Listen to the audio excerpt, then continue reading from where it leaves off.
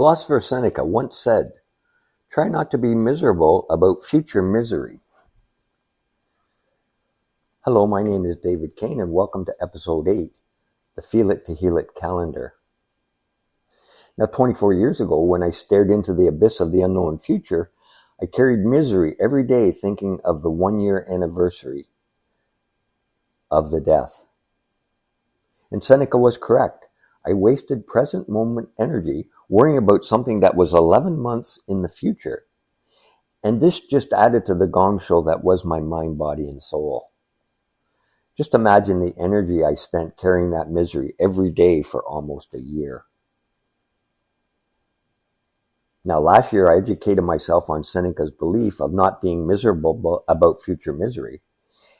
And I leaned into David Kessler's idea that the map of our future pain and suffering is more importantly the map of our healing. And I was also exposed to the special days calendar from the Grief Recovery Institute. So I combined all this with my commitment to feel it to heal it, and I designed this calendar called the Feel It to Heal It calendar. And remember the suggestion that time alone will not heal our deep grief wounds, but rather what we do with that time is what will help our journey. The idea of this calendar is yet another way of taking a little bit of control of what feels like a totally out of control situation. So you simply take a blank calendar and start to write in any dates that you know might trigger you going forward over the next year. And these are very predictable triggers. For me, it was birthdays, anniversaries, including the 1-year anniversary of the death, holiday celebrations that would happen. As well, I included in the calendar things like the Folk Festival, Toronto International Film Festival, and the Reframe Festival. So anything that had a hard date on it, I put in the calendar. And on the back of the calendar, I wrote down all the events that I felt I needed to live through that didn't have a specific date. For example, that hike we always did together, the first time going to a movie, first time going to a restaurant, first time cross-country skiing, first time camping, first time canoeing, first time kayaking, first time cycle touring. So at this point, I've documented in the exact days when known triggers will happen, and I've got a list of all the other triggers that I need to schedule in the future. And with this, I could schedule those unscheduled events in a time-sensitive manner, not putting too many in 1 month. Now, once I filled out the calendar, I could see the roadmap to my healing and all these things I needed to lean into. Now, I didn't hang the calendar on my kitchen wall. I kept it in a drawer, and I knew where it was. The mere fact of writing something down in this closed-loop system meant I could release it from my present moment. And this allowed me not to carry future misery in the present moment. Now, at the start of each month, I take out the calendar and read what's coming up for that month, thus bringing it back into my present moment at the appropriate time. So I'm not avoiding these triggers, but rather managing them. This is quite freeing, and it's a way of preserving a bit of energy in the present moment when I am very low in energy. Now remember, just because I write it in the calendar, it doesn't mean it'll never show up in my present moment. But when it does, I can treat it as a small grief trigger, knowing it's in the calendar, but yet feel it in that moment to heal it. So I hope you can see the value of this calendar. For example, Janice and I cycle toured around the world. We biked 25,000 kilometers over several years, seeing the world 1 kilometer at a time.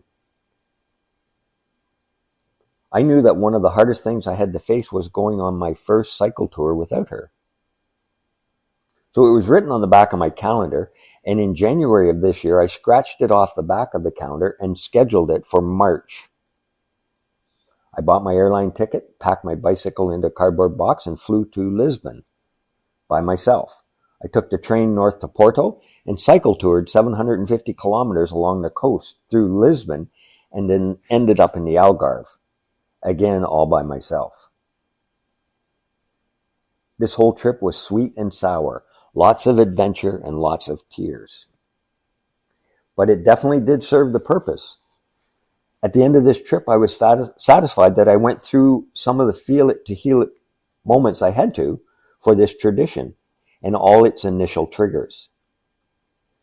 Now here's the thing, next time I cycle tour, it may be sweet or it may be a bit sour. It is what it is. But it will be more meaningful having gone through this first one. It definitely was part of my journey through the pain, but also more importantly, it was part of my journey to the healing. As a result of that successful trip, I've organized another trip with a friend Peter next year where we'll cycle in southern Patagonia. Now moving on, life's not perfect. For example, in January of this year, I got an email announcing the Banff Film Festival release. This was something we watched every year together. So this triggered me. It just shows that you can't get everything into the calendar. But having all the tools, I dealt with it when it presented itself. Well, there you have it. This is an actionable do-it-yourself step that's available for your consideration. Now, if you wish to take on this step, simply get yourself a new physical calendar and start to write down the dates of triggers that you know will be coming up in the future. For example, birthdays, anniversaries, etc. As well, take the time to write down somewhere on the calendar a list of those unscheduled triggers that you wish to live through over the next year. My example included the canoeing, kayaking, and cycle touring. So once you've done all this, you have a roadmap to your healing.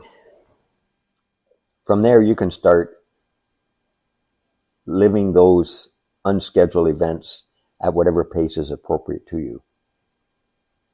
Now, could this activity span multiple years? Absolutely. I was without these skills 24 years ago. My first Christmas alone was horrible. The anticipated fear of that day that I built up over the 4+ months of being single was too much to handle. I shut down, I avoided it, and I tried to ignore it. I wished it would go away, searching for the fast forward button. I did anything but feel it to heal it. Subsequently, the second Christmas, which was 16 months after I was first widowed, was when I actually started to face the pain and suffering of that holiday. And it even took the third Christmas to really get through those feelings. Now, I spoke about going out to a restaurant as one of my triggers that I had to experience. I'm now a single person living in a couple world. Somebody once spoke about a widower who went to a restaurant with friends. The first time they went, it was horrible. The next time, it was less horrible. And over time, it became more acceptable. This speaks to the fact that some triggers have to be lived through more than once. And again, this points out that you may not fully process all the trigger feelings in one go, and you may have to relive them multiple times over multiple years. There is transformation here, and I believe that if you embrace this idea, you will not be as miserable as future misery as you may be today. So once you've tried this, I would love to hear from you as to how this worked for you. If it saved you energy in the present moment, please feel free to email me at info@seaofacceptance.com. As you may recall, in episode 1, I mentioned that we have to focus on the past, the present, and the future to effectively feel it, to heal it. Now, the Grief Recovery Workshop's primary purpose is to deal with the past, identifying incomplete communications, unresolved pain and suffering, and bring closure to these very difficult feelings. Now, in episode 4, when I demonstrated how I actually grieved in the present moment, that obviously was focused on the present. In episode 7, we talked about the daily affirmation list, and their primary focus is also on the present, although the daily affirmation lift practice makes us more resilient for our future self.